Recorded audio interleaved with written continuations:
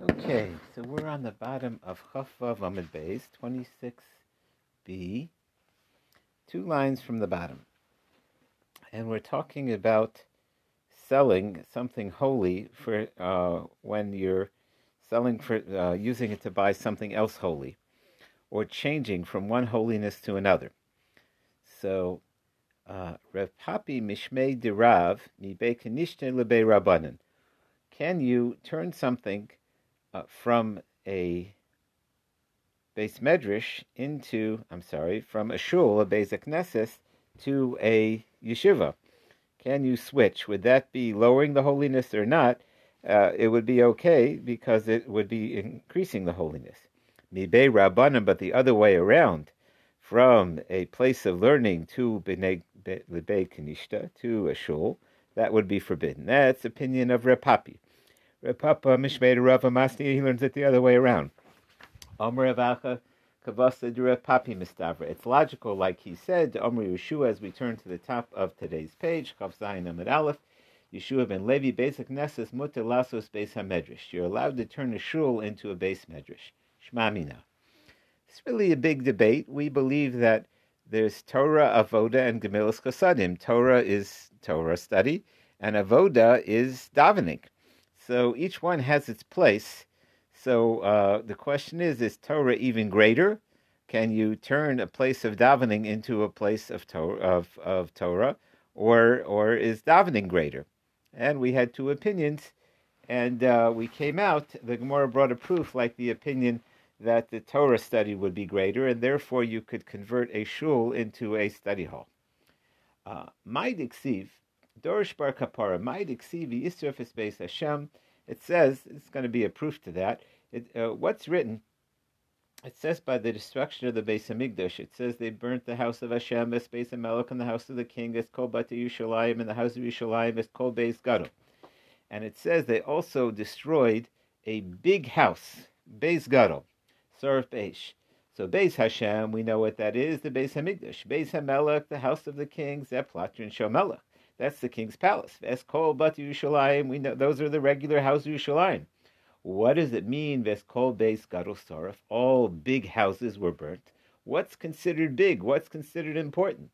Rav Yochanan Yeshua Chad Omar Makam Shemegadlin Bo Torah. Gadol means where Torah is grown, where Torah grows, where Torah becomes great. The Chad Omar Makam Shegadlin Bo Tefillah. The other one says, no, these are big shuls, where Tefillah is. Mad Yomer Torah Diksiv. Where do you find the word Gadol for Torah? Hashem Chafetz Aman Sikto. Yagdil Torah v'yadir. It says Yagdil, Torah grows. So you see that Gadol is the word for Torah. Umad Yomer Tefillah Diksiv. Sapar Nahagdolas Asher Asa Elisha. Tell us about the big things that Elisha the Navi did. But Elisha, what did Elisha do? He did incredible miracles with the power of Barachmi, of praying. Huda Avid. Tisayim. So you see, there's a debate here about when it refers to the very big houses of Yerushalayim, was it referring to the study halls or was it referring to the davening places, the shuls? Tisayim, it's probably Yeshua ben Levi, the one who says Malcolm Shemagadim Bo Torah. Dam Yeshua ben Levi, Beis Knesses Muter Lasos Beis HaMedrash. He says the greatest kind of house you could have is a study hall. So he's probably the one that learns that. Shma Mina. Then we said, Abba Machra Torah lo yichus farm. If you sell a Torah which is of the highest holiness, you can't use that money to buy other books of prophets. Iboilahu. The question the Gemara wants to throw out is the following: Mahu limkar sefer Torah yashin likach bo chadash.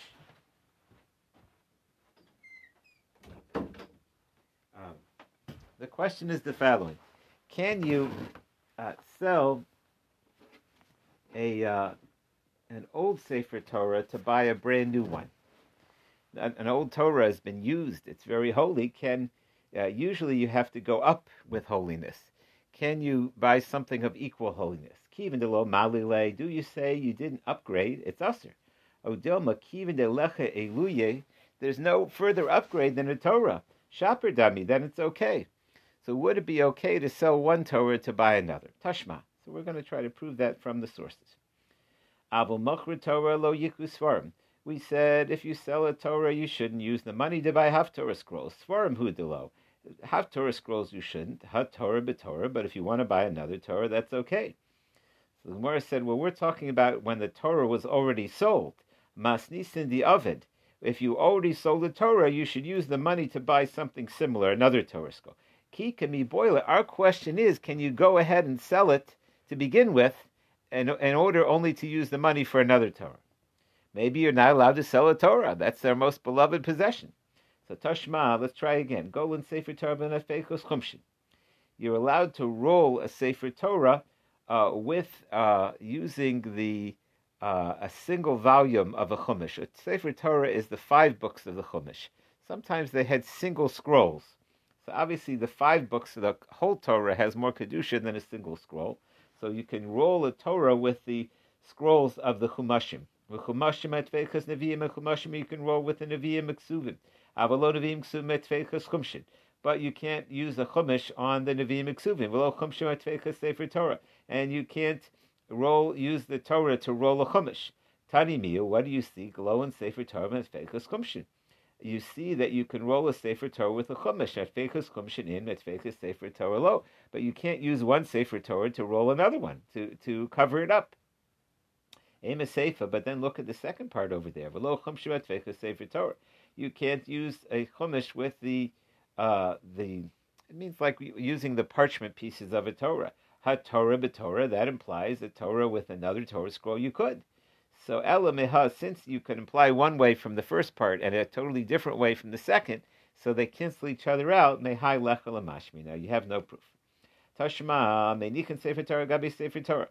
You can leave a Sefer Torah on top of another Torah. The Torah Gabi Chumshin, a Torah on top of a Chumash, Chumshin Gabi Navi, and a Chumash on a Navi, V'Ksuvim. Avalo Naviim Ksuvim, but you can't put a Navi on top of a Chumash, Lo Chumshin Gabi Torah. So what do you see? You can put a Torah on top of a Torah. Must be that, so you could sell a Torah for a Torah. So the Gemara said, what's the comparison? Hanacha, we're talking about putting it down. Shani Hanacha the lepsher. If you have 2 Torahs, you got to put one on the other. Dilo Tema Hachi.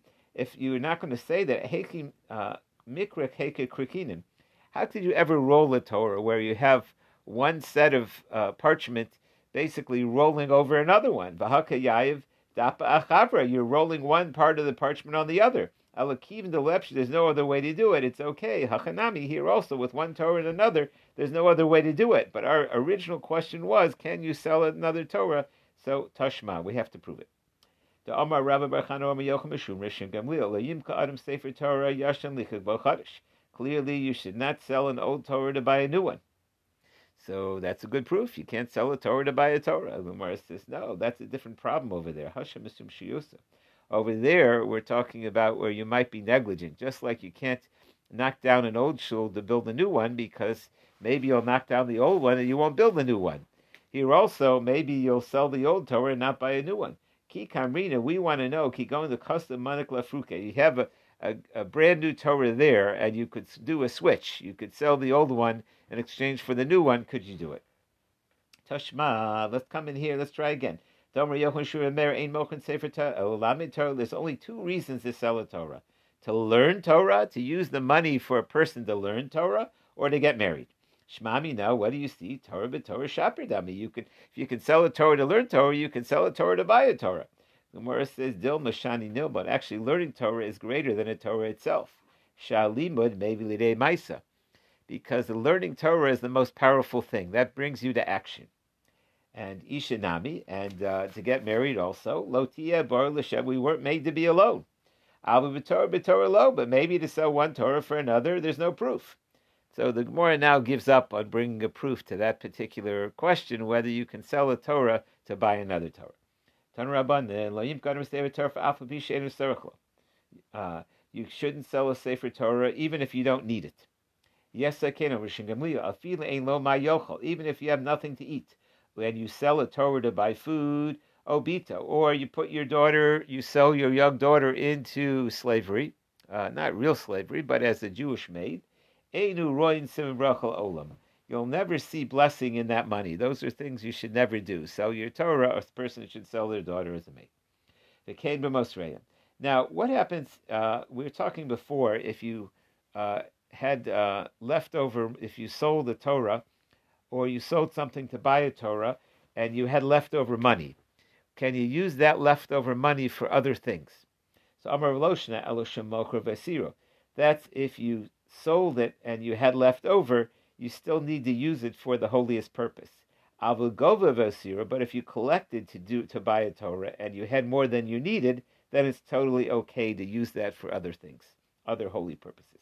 Basically, once it's dedicated for that purpose, then you can't undedicate it. But here you had more money than you needed, so you could use it for something else. That's only if you didn't make a condition. You didn't make a condition when it was donated that it could be used for something else. But if you made a condition, you let the people know that you can use this money for other things. I feel the dixusia mutter. You can even use the money for a dixusia, which we'll have to wait a few lines to find out what that means. So Hekidavi, what's the case? If you sold the Torah and you had left over, what would it help that you made a condition? It already had full holiness. Ella must be that you collected and you had extra. Time made the hisnu. So then the only reason that you can use the extra for something else is because you made a condition. Hello, hisnu low. But if you didn't make a condition, you couldn't use it. We said before, if you collected extra and it never got to be consecrated for a Torah because it wasn't needed, you could use it for other things. So La'olam Gemara said, Shemok Rasir, really, you sold the Torah and you had extra. There is a way to deconsecrate things. You get the 7 elders. You have the 7 elders, B'maimen Anshe who were appointed by the men of the city, who act on the benefit of the city, so then they can make conditions about how to use these communal funds. Then afilu ksusia, you can even use that money for a duksusia. Then it's okay. Abaye asked one of the rabbis who used to arrange the scrolls in front of Risheshis, Misha Mia, did you ever hear from Risheshis what that word duksusia means? We said you can use the leftover money that was collected for the Torah and wasn't needed, you can use it even for a duksusia. What is that? Parsha Damasa. So basically what it means is the big communities used to have a horse and rider on the ready to go to the government to get help if needed. And so they could use, that's an important town function. It was like the Hatzalah vehicle. It was the vehicle to go get help from the government. So that vehicle, that horse, the upkeep for that horse can be taken from this leftover money. He said he learned from this important lesson. If you hear a word, v'lo yada pirusha, and you don't know lishule kameh, and you don't have the rabbi there to ask, so you should ask the people who arrange the books and arrange the lectures in front of the rabbis, even if they're not the rabbis themselves, because they probably have heard what those words mean. If one people from one city go to a different city, and in that city they're levying on the whole community for everybody to give tzedakah to support the poor, so what they should do is the following. They have to commit also to give tzedakah. Now, ideally, people are supposed to support the poor of their city, and they're in a different city. So what they do is they give the money to the poor of the city that they're visiting, and when they're ready to leave, they go and they ask the Gaboim to give them the money to take to their city. And then they use that to bring that to the city where they're at. Now, the reason they give is we don't want it to look like they're not participating. Everybody should participate. And it shouldn't look like they don't want to give. The only thing is they need to support their local people first. So they when they get ready to leave, they go to the Gaboim and say, we don't really live here. We put the money in to show we were giving, but now give us the money back and we'll take it to our city to give there. If they happen to be another city where there's a campaign, no, so they should give. Shane Boy and maybe in Oso Imahim, they should carry it back to their cities and give to the poor of their towns. Now, if you're just one person and you're in a different city, you should then just give to that city. That's only when there was a whole group in the other city. But if it's one person, then you could give it to that city that you're visiting. Rav Huna goes to Tiniso. He decreed there should be a fast day. Ola Gabe, Rav Chaner Bar Chaniloi, V'Kol B'nei Masa. A whole group came up to pray with them for the need that they had. Rama Elei Tzedakah, and he, when you want to beseech Hashem, we all know tshuva, tefillah, and tzedakah are the thing to do. So he put an obligation on everybody there to give tzedakah. V'yayva, they gave. Ki boy lemaisi, when they wanted to take leave, they said, Nosen lan mar, give us the money back, v'nezlin the punishment ani mitan, and we'll use it to give the poor in our city, like we learned. Amaletanina, we learned. That's only true that you take the money back from the city that you're visiting and bring it to the new city if there's not a big rabbi in charge of the whole district. Should we turn the page? If there's a big rabbi who's in charge of the whole district, then if you give it to that rabbi, you don't have to bring it to your city. Because V'kol Shekain, and certainly the Anididi V'didai Olai Samchu, because he gives money to the poor in your city and of that city. So there, you don't take the money away, and if it's by the central committee of the Chaver Ir, the main rabbi of that area, then everybody has to give. New Mishnah, Ein Mochana Sho Rabin Liyachid. You don't sell something belonging a big shul to a private place to daven, even though he's going to use it for davening. Mifnei Shemari Nos Mikdusha Divrei Rebbe Meir, because then it loses its holiness. Amarlei. So they made the argument, if that's true, then how could you sell a big shul to a small group, Le'ir Katana, to a small city? It also is less holiness. So that's a good argument. Shaper Kamer Rabbanan LeRav Meir. So didn't the Rabbanan make a good argument to Rav Meir that we don't differentiate between if you have 1,000 people davening and then 100? So what's the difference if you have 100 and you have 5? Rav Meir Meir Gedol Le'ir Katana Me'ikar Kadisha Hashtanami Kadisha. Either way, you have a minyan, merabim liyachid. But if you go from a large group to a small group, leka kedusha, you don't have kedusha by private individuals. Rabbana gavna. If you have to be afraid of a minyan and not a minyan, so then you should be concerned about a big group or a small group. Mishum baroy vam hadris melech. Basically, a big shul. There is a concept that there's more holiness the more Jews you get, and so when you're with a big group in Eretz Yisrael, they have one day Chol Hamoed, where they have more Kohanim, where all the Kohanim go to the Koso. And that's a special thing. There's an ancient teaching that if you have a large amount of Kohanim, it's super powerful. But just being at the Koso with thousands of people is an unbelievable experience. Also, people that went to the Siyam Hashas, when you davening with thousands and thousands of people, there's more Kedusha. Okay. Even with more people than you're used to, there is more Kedusha. Okay, let's see the Mishnah. Ein mokum bezek nes ela tonight.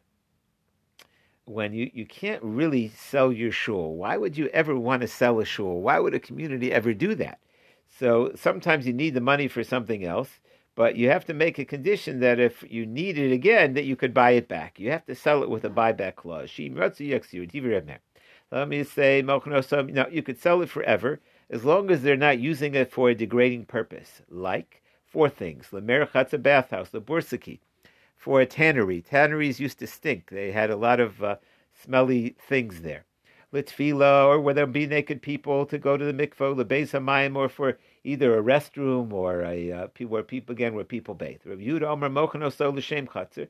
You can sell it just as a plain courtyard, and then you don't have to tell the buyer what to do. The buyer can do whatever they want with it. U'l'rameir heki darbe. Now, there's a different question. If you're going to sell it with a buyback clause, that means you can use it and then they buy it back. Now, there's a problem here in the laws of interest. Let's say you have a farm and you sell a farm with a buyback clause.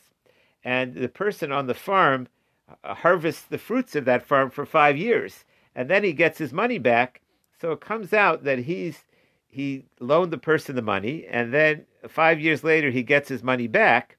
But the harvest that he got all those years, according to one opinion, that's like interest. Because not only did he loan the money for 5 years, he also got the whole crop each year. So that's what's called sad echad beribis. If you look at it in one way, it's like a form of interest.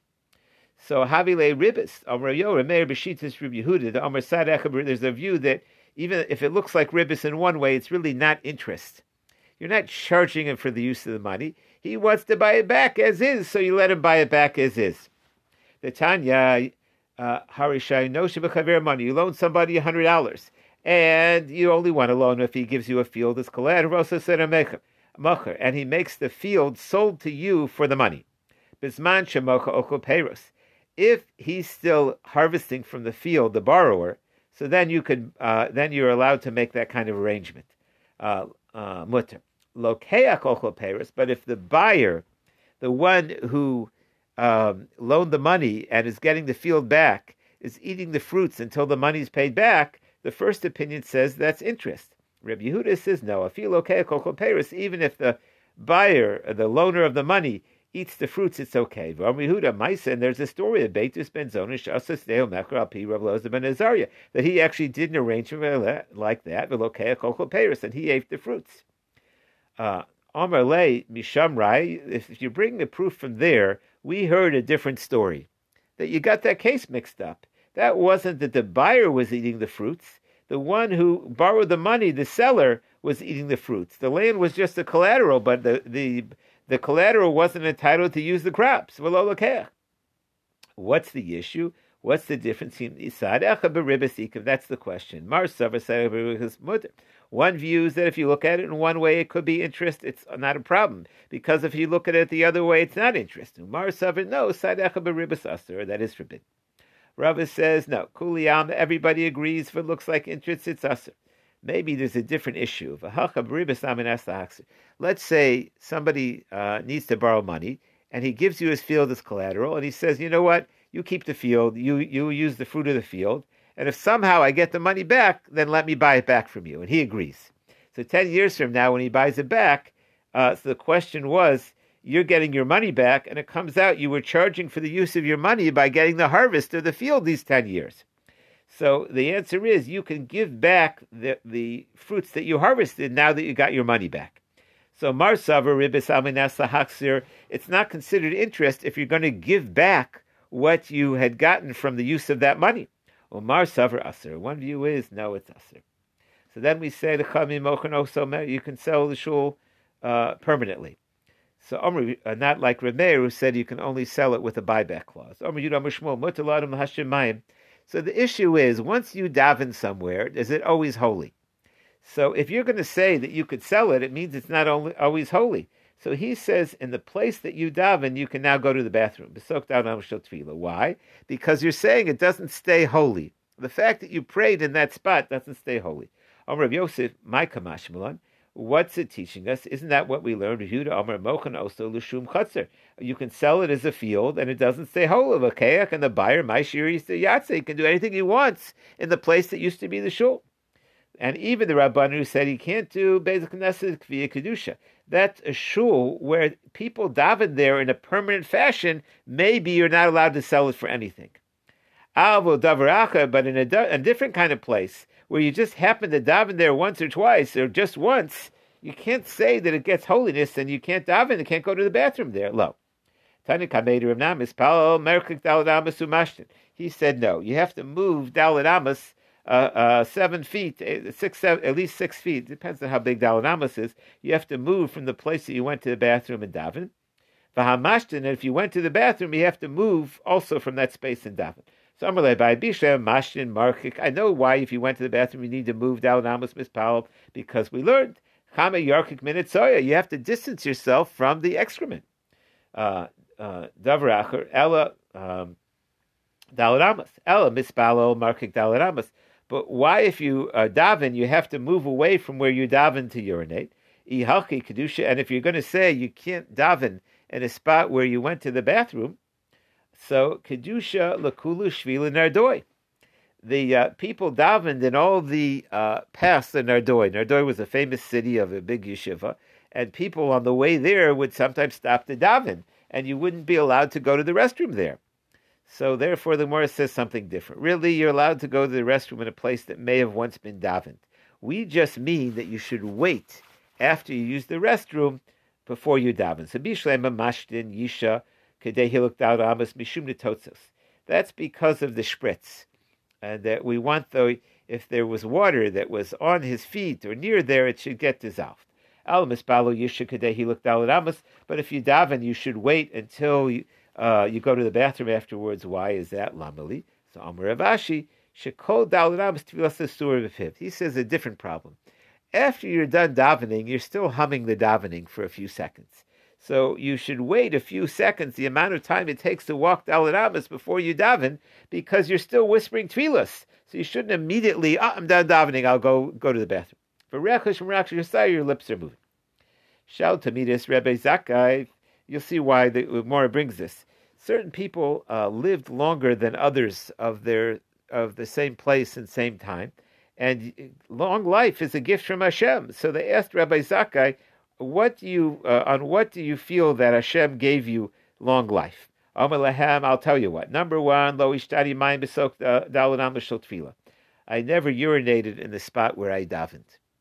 I was always careful not to do that. I had extra. I couldn't bring myself to. I made sure to move away from there. For lo kinisi shem l'chavera, I never gave my friend a nickname. So Tosas brings down, to give a bad nickname, that's super. That's a terrible thing to do. You're not allowed to embarrass people. But even to give a nickname, they don't mind. He was careful with. Lo libati kiddush hayom, and I was always careful to make kiddush on Shabbos day. They point out, of course, why would everybody makes kiddush? Sometimes people can't afford kiddush, and they make kiddush on challah. He meant I always made sure to make kiddush on wine. Ima zikna haisalo. He had an elderly mother. Pamachos mocha kipa shebarosha. One time his elderly mother sold her hat, her shetel, her tichel, v'hevi li kiddush hayom, in order that he can make kiddush during the day. So you see, in that family, that was a value to them, the importance of making kiddush even during the day. Tani Kishemesa, when his mother died, she left 300 barrels of wine. Kishemesu, when he died, he left 3,000 barrels of wine. You see the blessing. There's a special blessing in making kiddush. That's why many people like the mitzvah of donating wine and grape juice for shuls or for other people to make kiddush and havdalah. That's considered a unique merit. Garvayat Rev Huna have aser risa. Rev Huna once came to shul wearing a rubber band, he took a piece of reed as a belt. Koi kamei to Rav, he was standing in front of Rav. Omer le my hi. What you doing here? Why are you wearing a rubber band as a belt? Omer le lo havili. He said, I don't have my belt because I didn't have wine for kiddush. Umashka, so I went to the pawn shop and I pawned my belt so I could have wine for kiddush. Omer le, he said, what a great thing. May God pay you back the titam b'shiroi, that you should be buried in silk. Silk was very expensive, came from China. And he said that someday you'll be very wealthy because you were willing to give up your belt for Kiddush. Kia Kalko Rabba Bre, when his son Rabba got married, Rav Huna Inishkutza, he was pretty short, Havigona Apiria, and he was lying down on a couch near there, and his daughters and daughters-in-law were there, and they didn't notice him there. Shochan Vishadi Minayu, and basically, the assumption was that he had to pay for the clothing, the gowns of his daughters and daughters-in-law, and he was able to buy them silk clothes for the wedding, which is very expensive. And they took off these silk garments, and they threw them on the couch, not realizing he was there, and see, he was buried in silk. So he then told Rav that his blessing came true. Rav's bracha was that there'll be one day that he'll be buried in silk. In other words, that he should have very valuable clothing in exchange for the fact that he was willing to give up his belt for Kiddush. So when Rav heard, he got mad. Omar, and he said to him, my taima, he said, he got when I gave him that bracha, ki brakticha, he should have said, and you too should have the bracha. Rashi points out, we never know when a bracha comes true. And if apparently that was a good time for a bracha that he received, he should have said, thank you, Rabbi, you should be blessed too. V'kein lamar, and he didn't say that. So he said that that's why he was upset. Okay. Shal Tamidis Reb Loza ben Shemua, b'mai harati yamim. How come you live so long? They never took shortcuts through shul. And those days people sat on the floor. I was careful never to step on people. And I never did Birchas Kohanim without a blessing. So the question is, what would be so terrible? Everybody makes a bracha on Birchas Kohanim. So what does he mean? I never did it without a blessing. So one answer I heard was that if you get there late for Birchas Kohanim, so then you just join in the bracha right away, Yevarechecha, without the blessing. And so he said, I always made sure to get there on time and didn't miss the blessing. It's a special blessing that the Kohanim blessed the people with love, and he was careful to do that. Other people say that you're not necessarily obligated to do Birchas Kohanim more than once. He meant I always had it, whenever I did Birchas Kohanim, I got a blessing. There are different views about what that was exactly. Okay. Kol tov, good.